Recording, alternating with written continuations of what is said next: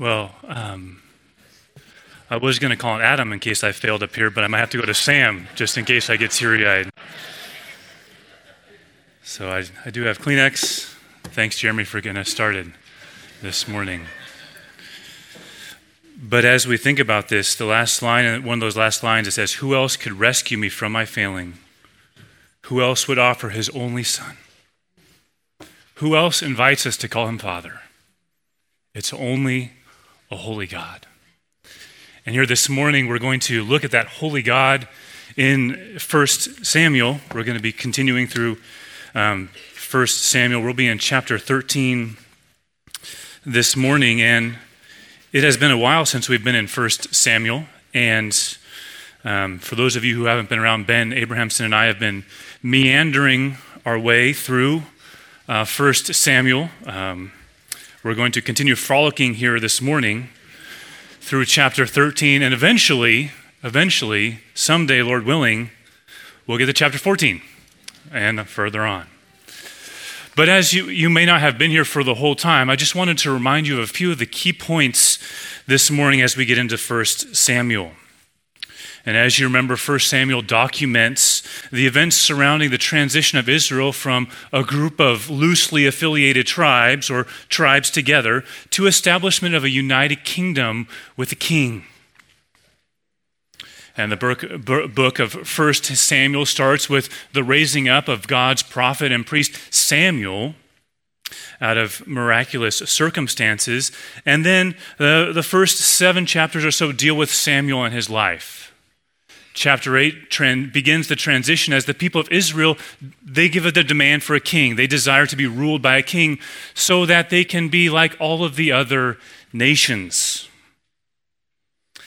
And then chapter 9, Samuel is commissioned by God to go and to anoint the very first king of Israel. And we've been all the way through chapter 12 as the king was Saul, the first king was anointed. Samuel in chapter 12 kind of said goodbye. He's starting to exit the scene. And then in chapter 13, 14, and 15, we come to what seems to be the rise and fall of the first king of Israel. Now, it's a three-part series. We're going to have to do chapter 13, we'll do chapter 14, and then we'll do chapter 15. So for those of you who don't like cliffhangers, you can just read chapter 14 and 15, and you'll know.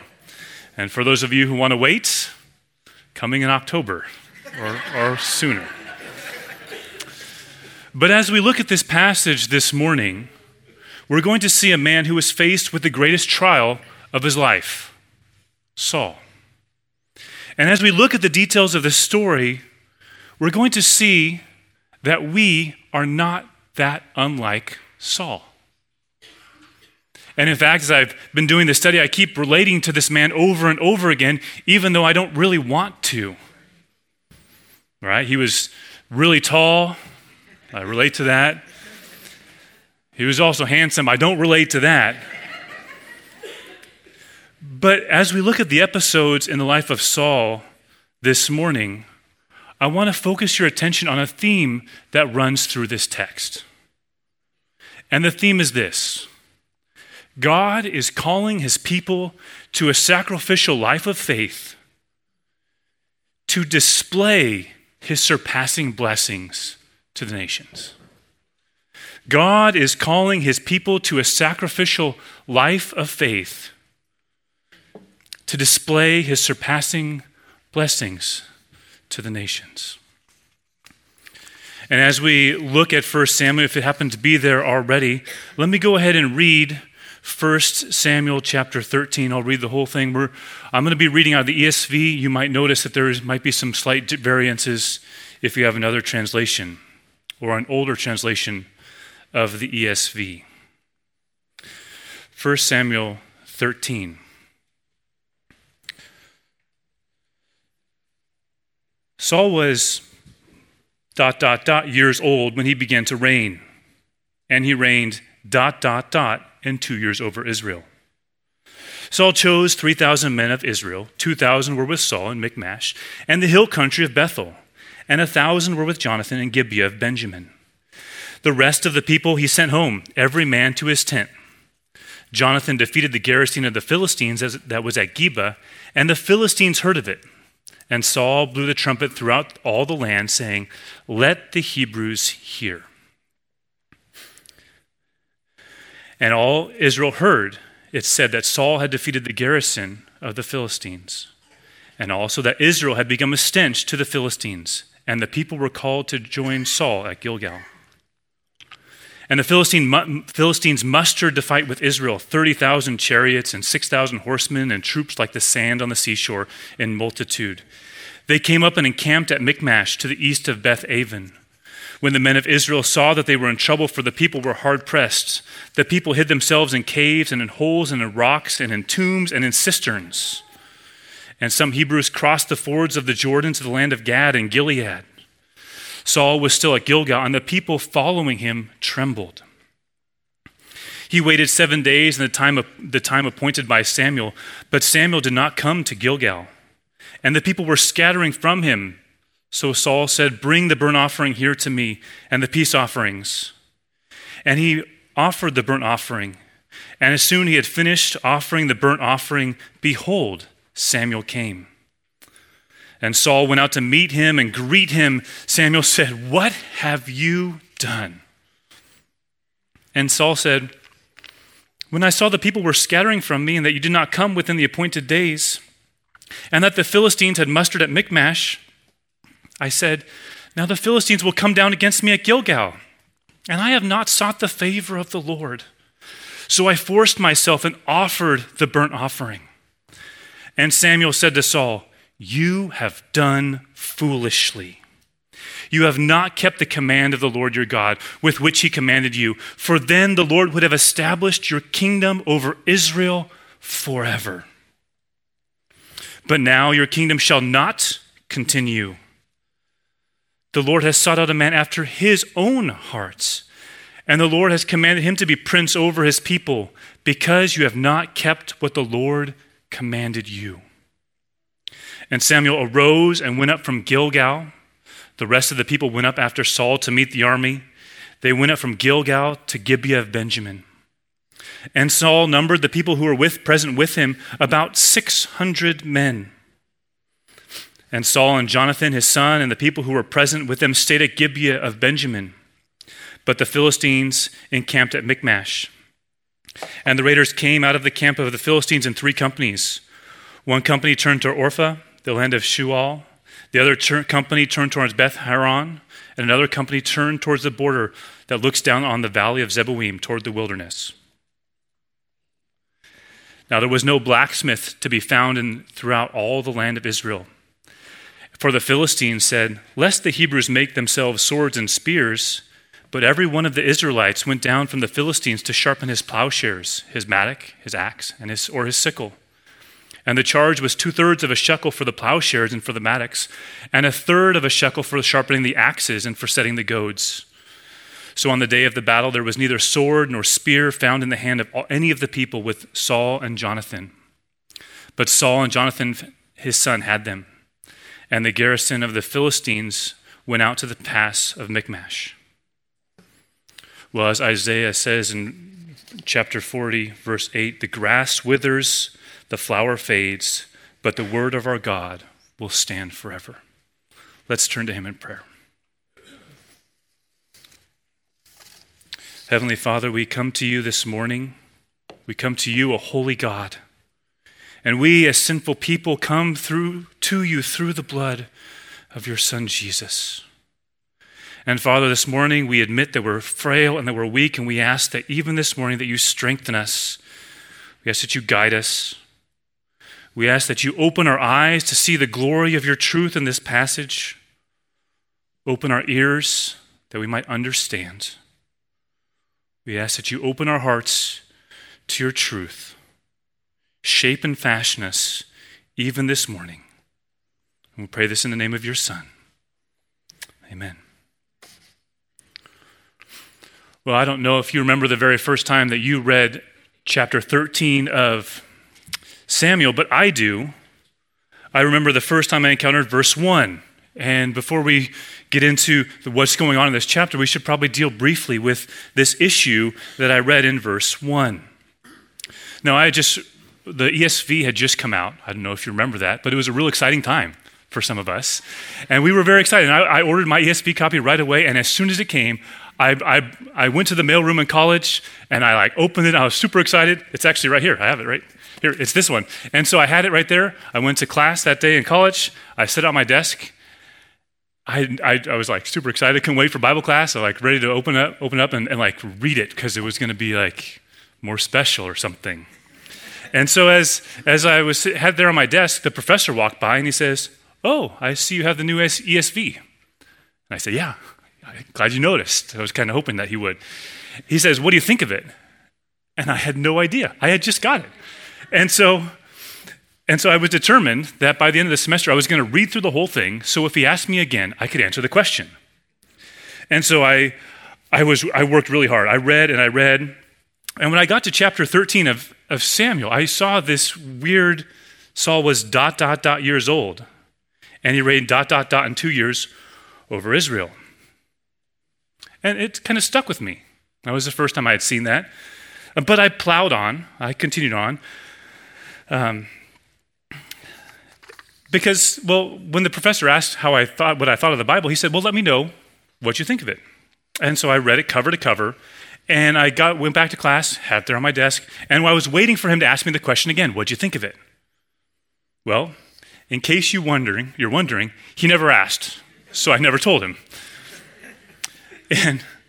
But as I was looking through this passage this morning, or this week as I was preparing, I remember this passage again.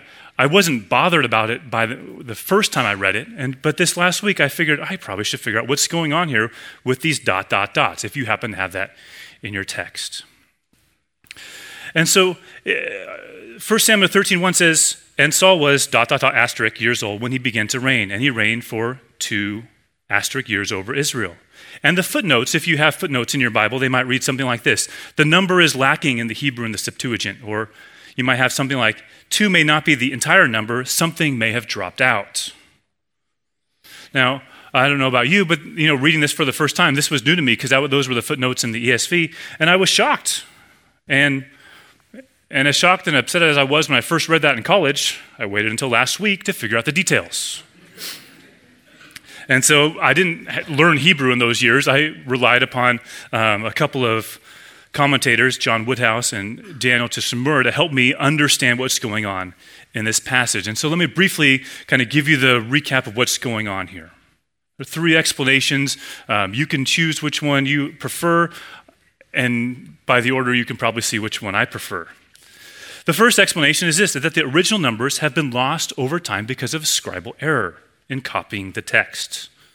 The numerals that would complete the accession formula, the one that said Saul was blank years old and reigned for blank years, was lost in transmission. Some translations include a ... or an ellipsis in the place of the missing numbers, as did the early ESV text, which is what I read from this morning. Other texts have inserted numbers that would seem to fit the passage, such as Saul was 30 years old when he began to reign, and he reigned 42 years over Israel. Now, they fill in that language based on Paul's sermon in Acts chapter 13, where he tells the people in Antioch, he tells the Jews there that Saul reigned for 40 years. And so they use that number and insert that. It also attempts to address the fact that Saul, nearing the beginning of his rule, right here in this passage, has a son who is old enough to lead 1,000 fighting men into battle.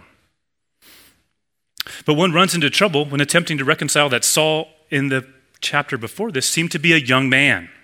And he was a young man at the time of his own anointing, and that his son is old kind of makes this one a little bit awkward.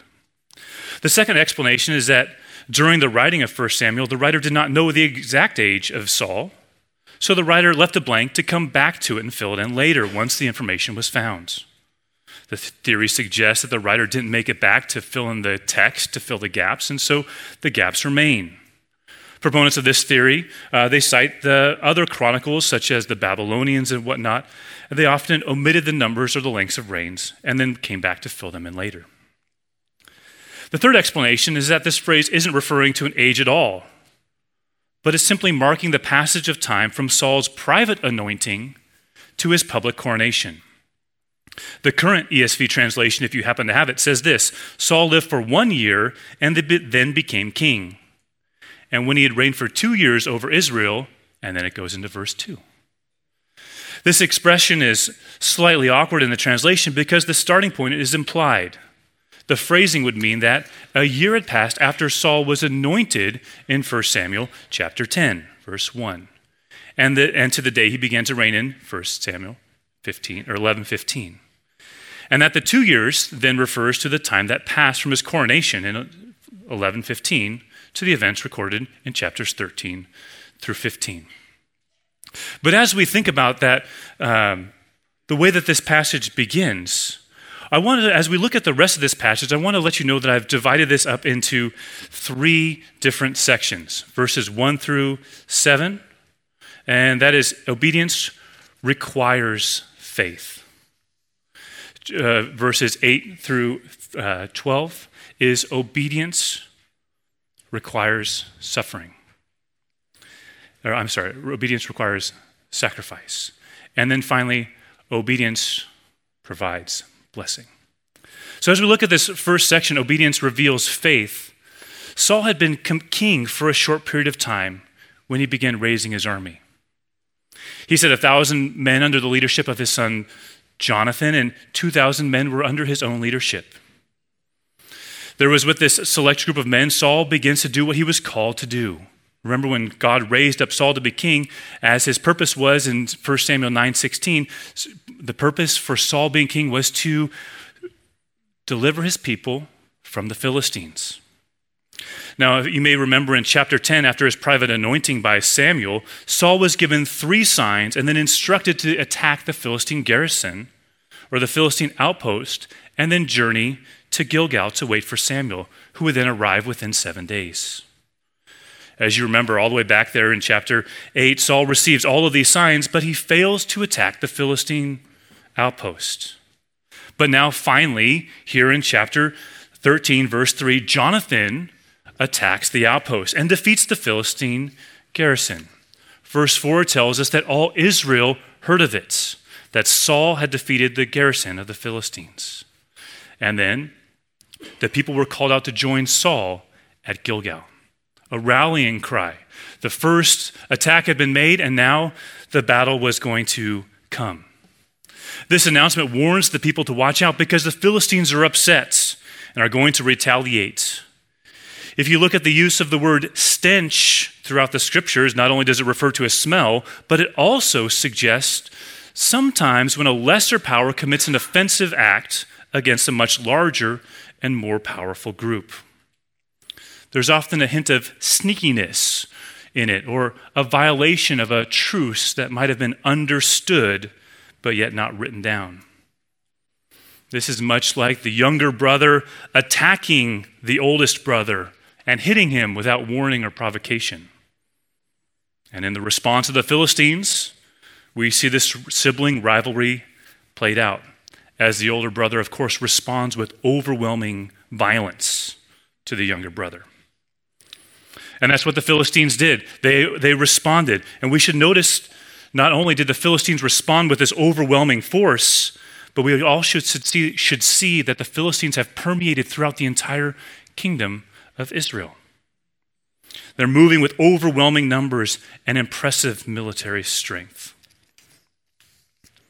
And as the Philistines responded, their forces are described to be like the sand upon the seashore.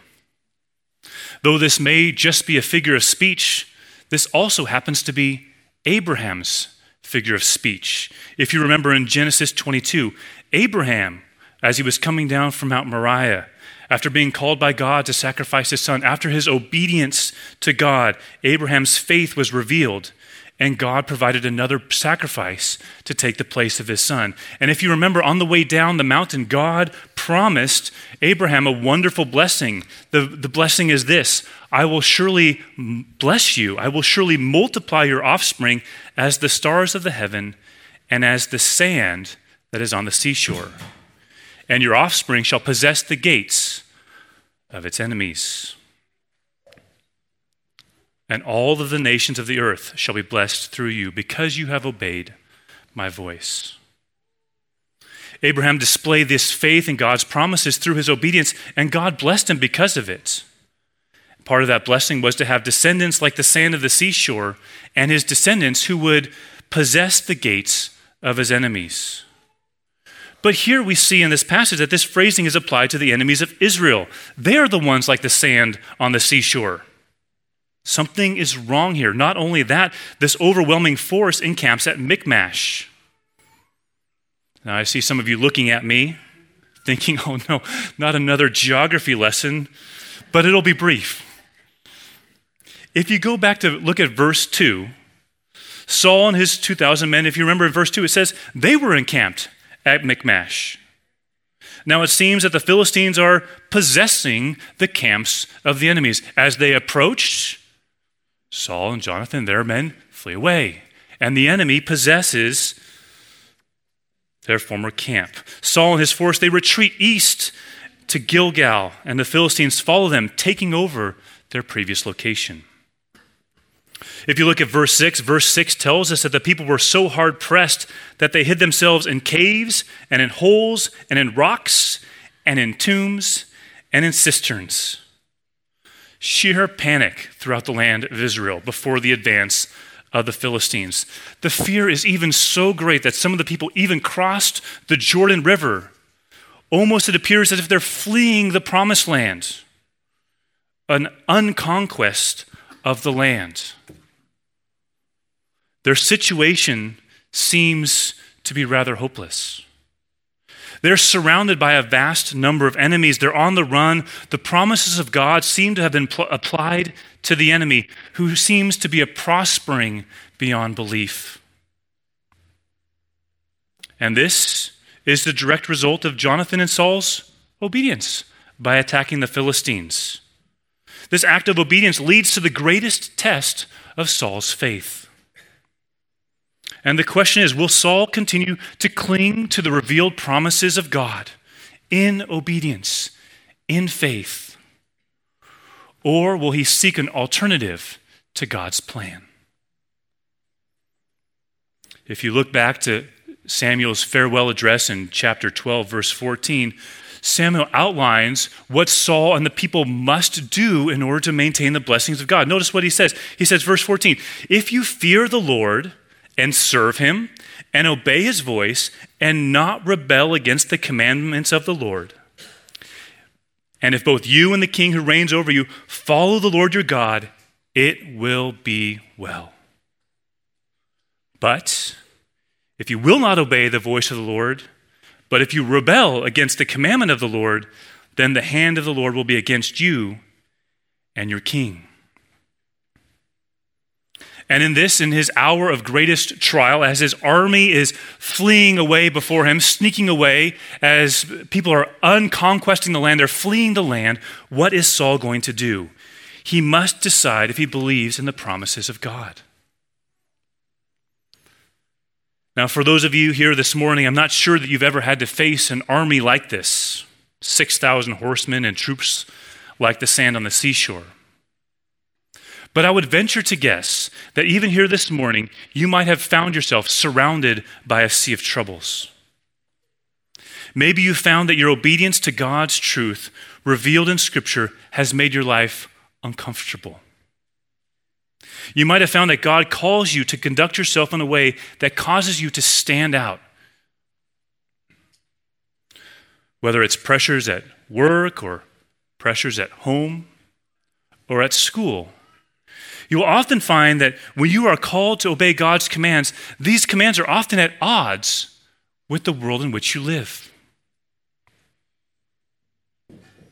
Now, if we think forward to the New Testament, we remember that Jesus promised us that in this world you will have trials.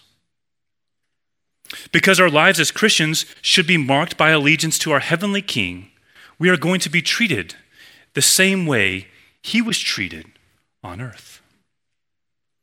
You see that the normal experience of the Christian is to lead a life marked by suffering and by trials. And we must decide daily, hourly, and sometimes minutely, am I willing to trust in the promises of God? Now, all that sounds rather terrifying, and you might be wondering, should the life of a Christian be marked by a dour sense of gloom and doom as we follow God's commands? One commentator responds to that question this way: God's provisions never stand alone. Every act of God's past provision brings with it a commitment for the present and promises for the future. These, in turn, these provisions and promises inevitably lead to commands that stipulate what our response to God should be. Thus, these commands depend on and express the reality of what God has done, what he is doing, and what he will do on our behalf. God's demands correspond to his gifts, past, present, and future. End quote.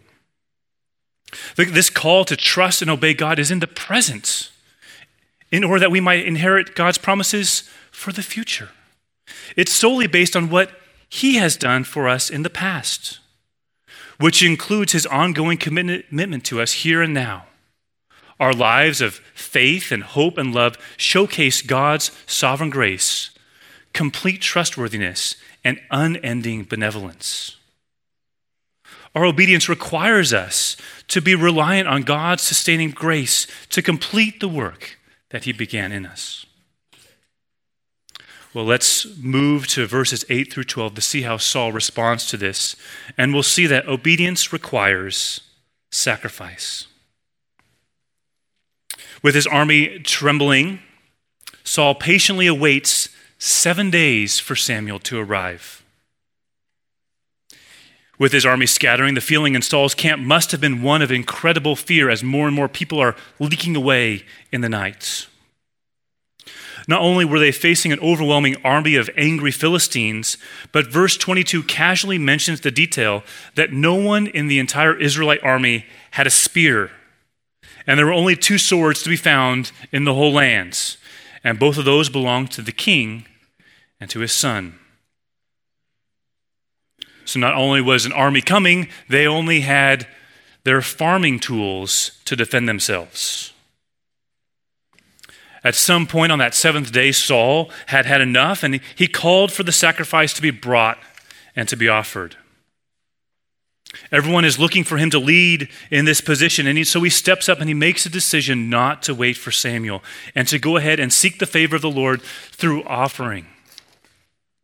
And as soon as the burnt offering was offered, Samuel shows up. Saul, after having offered the first offering, he goes out immediately to meet Samuel, probably expecting him to be excited. He might have been expecting a commendation for taking actions and getting things started, getting the ball rolling, doing some action. But I don't think he was expecting to receive the sharp rebuke that he received. Samuel, as he comes in, walks into camp, surveys the scene and asks the question, "What have you done?"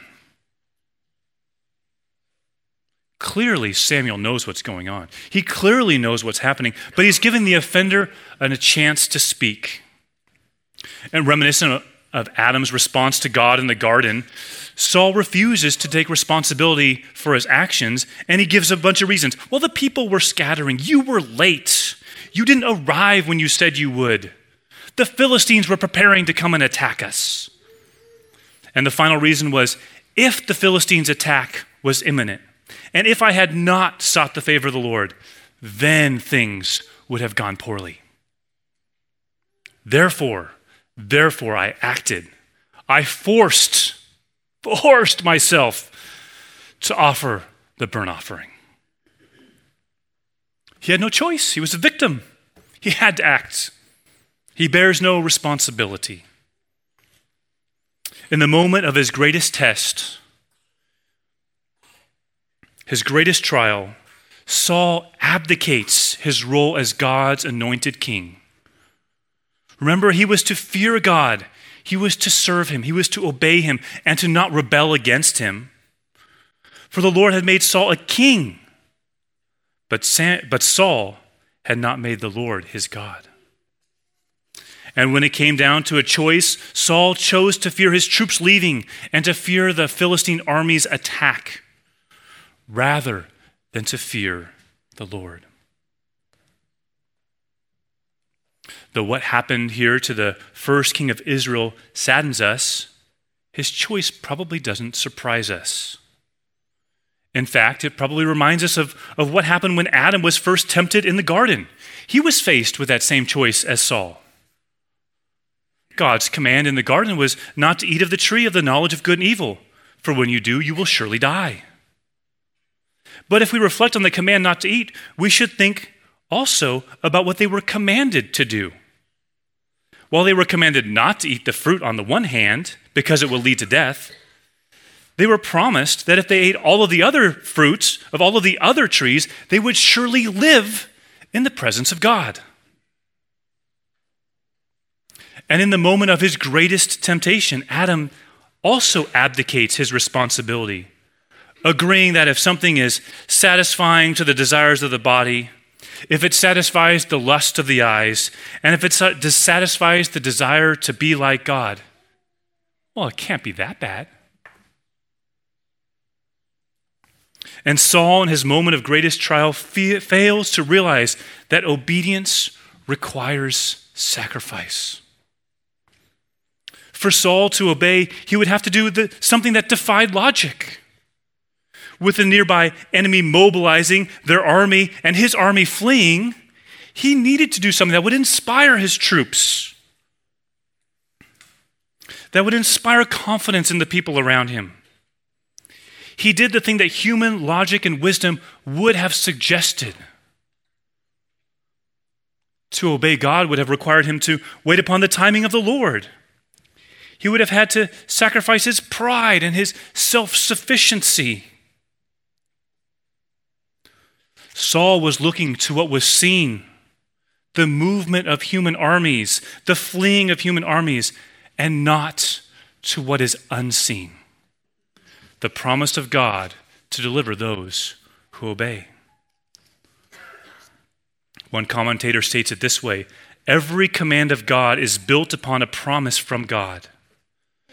Therefore, every divine call to action or obedience is at the same time a divine summons to trust in God's promises through faith. The promises of God are commands in disguise and vice versa.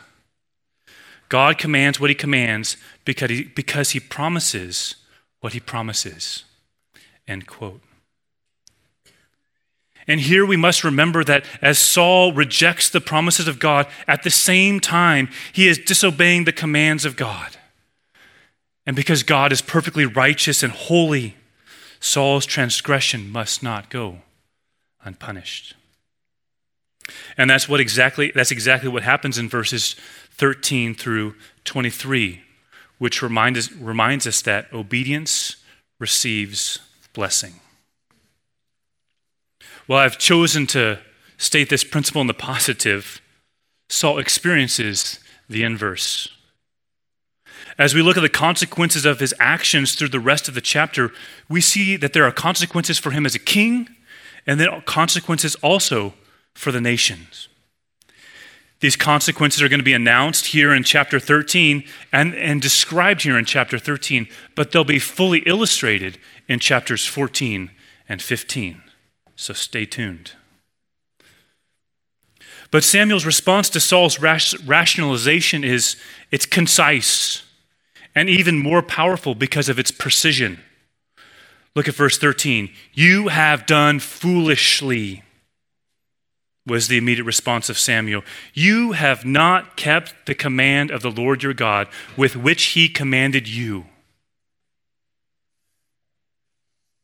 But here, as we see Samuel's words, we wonder, what commands did Saul break? If you look at the narrative, Saul receives a variety of commands that are explicitly named and others that are not. During the coronation of Saul and in chapter 10, verse 25, Samuel teaches the rights and duties of the kingship and seals them up in the record in a book and presents it and puts it before the Lord. If you look back to chapter 12, there are commands that are given to the people and to the king in verses 14 and 15. And verses 23 and 24, both command that the king and the people are to fear the Lord, to serve him, to listen to him, and to not rebel. And if you rebel against his commands, you will be swept away, you and your king. You might look back to the command in chapter 10, verse 8, to go to Gilgal after attacking the Philistines, and then to wait for 7 days until I, that is Samuel, come to you. Though this happened sometime in the past, it seems that this command fits within this narrative as well. But if we look at Saul's protest, he seems to have a sense of what he did. He seems to recognize the command that he broke. He ends with, I sought the favor of the Lord. In the face of these overwhelming odds, Saul panics. He does not trust the Lord. He does not wait upon the Lord. He gave into the fear of losing his army.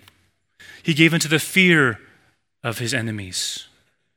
He sought the Lord in his own way, in his own timing, and for the wrong reasons.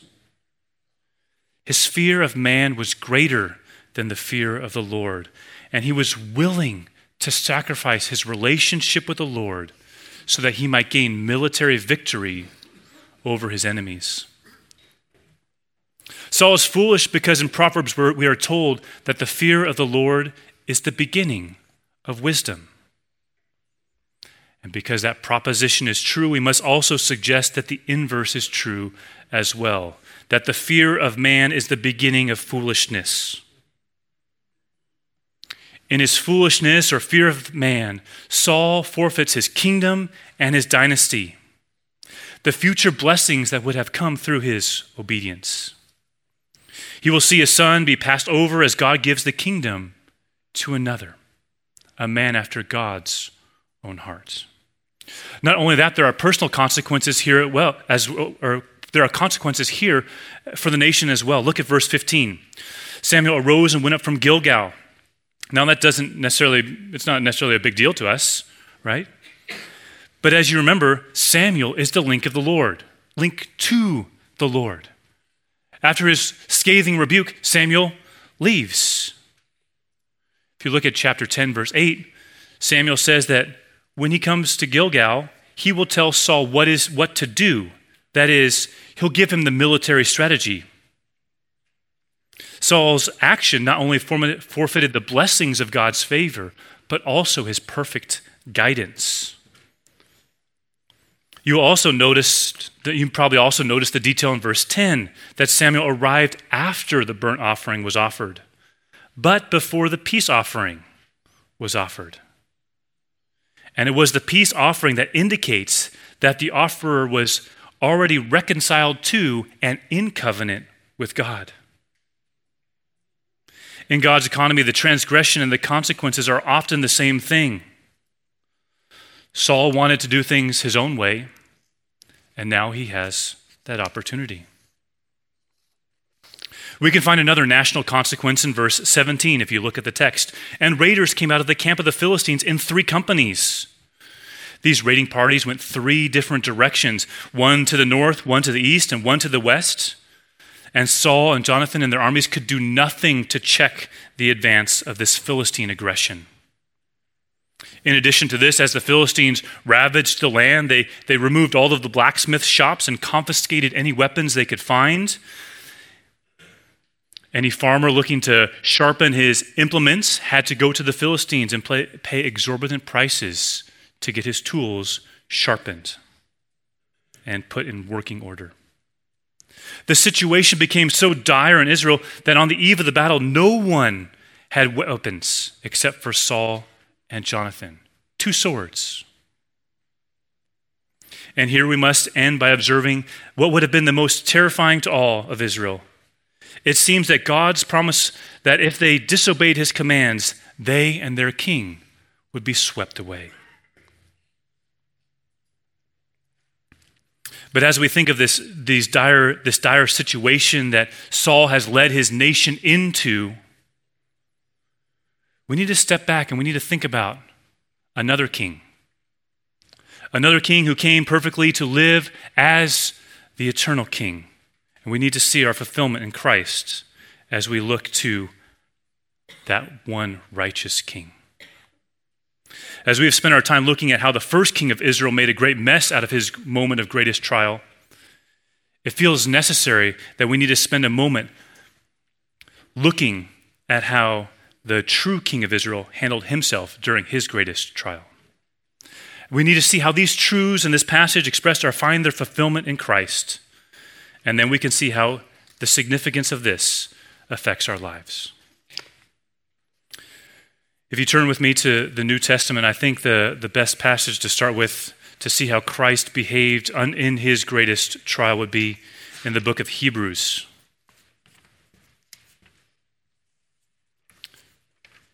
Hebrews chapter 5.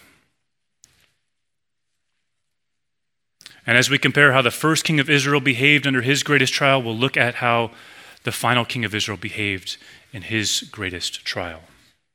Verse 7 of chapter 5 says this: "In the days of his flesh, Jesus offered up prayers and supplications with loud cries and tears to him who was able to save him from death, and he was heard because of his reverence.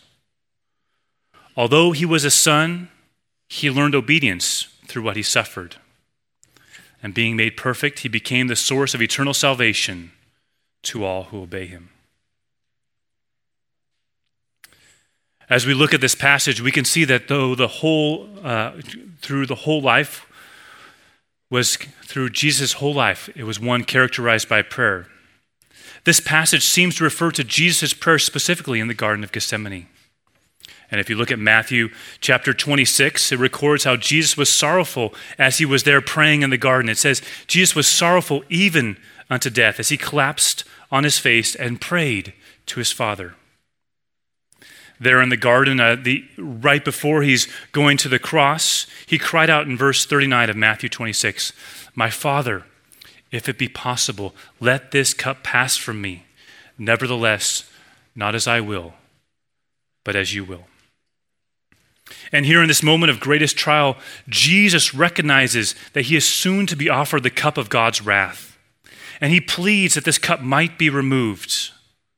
But in the very same sentence, Jesus qualifies his request by saying, "Not as I will, but as you will." He returns then to his sleeping disciples and then retreats back for a second prayer.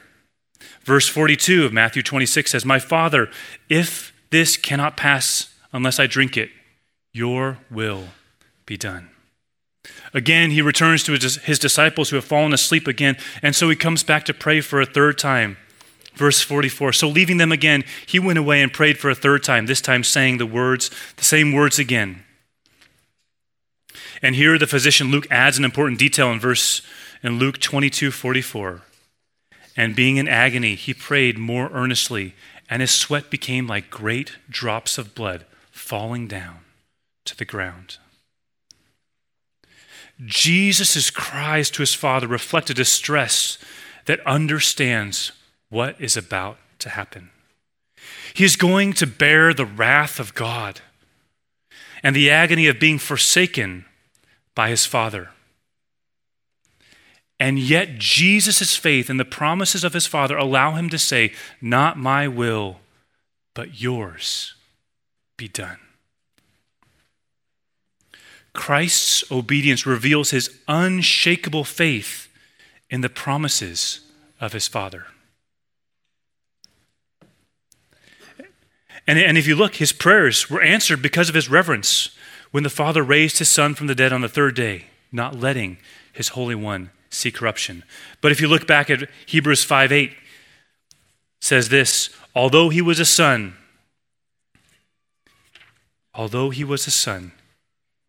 he learned obedience through what he suffered.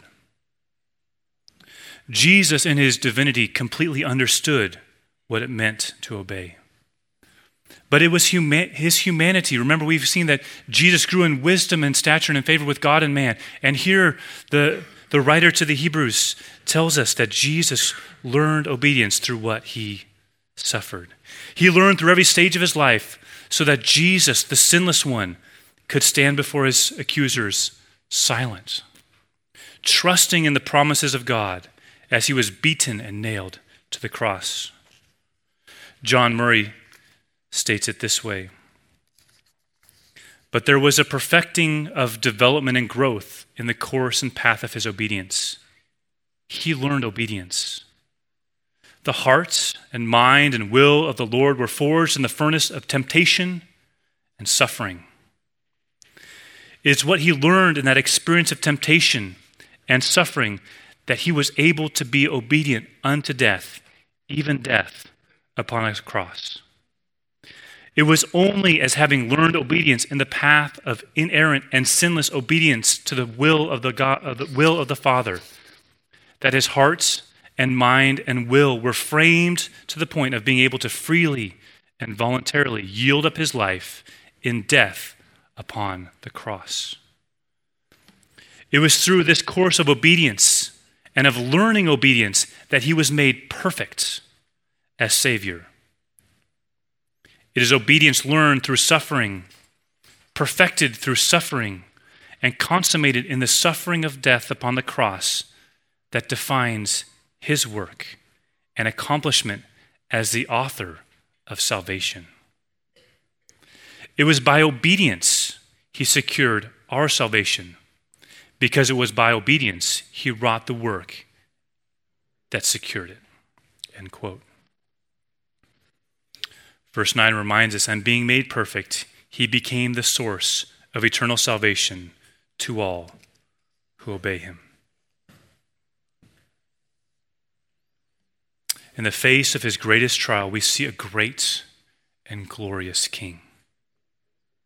In his greatest trial, he obeyed to the fullest, suffered to the utmost, to secure his eternal throne and inheritance for all who turn to him in faith. It was through Christ's obedience, forged in suffering, that Christ secured eternal blessings for all who would come to him. So friends, this morning as we consider Saul's failure and Christ's triumphs, what does that mean for us? How should we understand the obedience that requires faith and requires sacrifice and receives blessing? Well, first of all, for those who have not repented of your sin and turned in faith to Christ, may today be the day you recognize your place before a holy God. May you see that God is holy and righteous, and that we stand before him condemned as sinners, that we have violated his holy law. But Jesus provided a way as he learned obedience through his suffering. And may this morning, may you turn to Christ in faith and in obedience.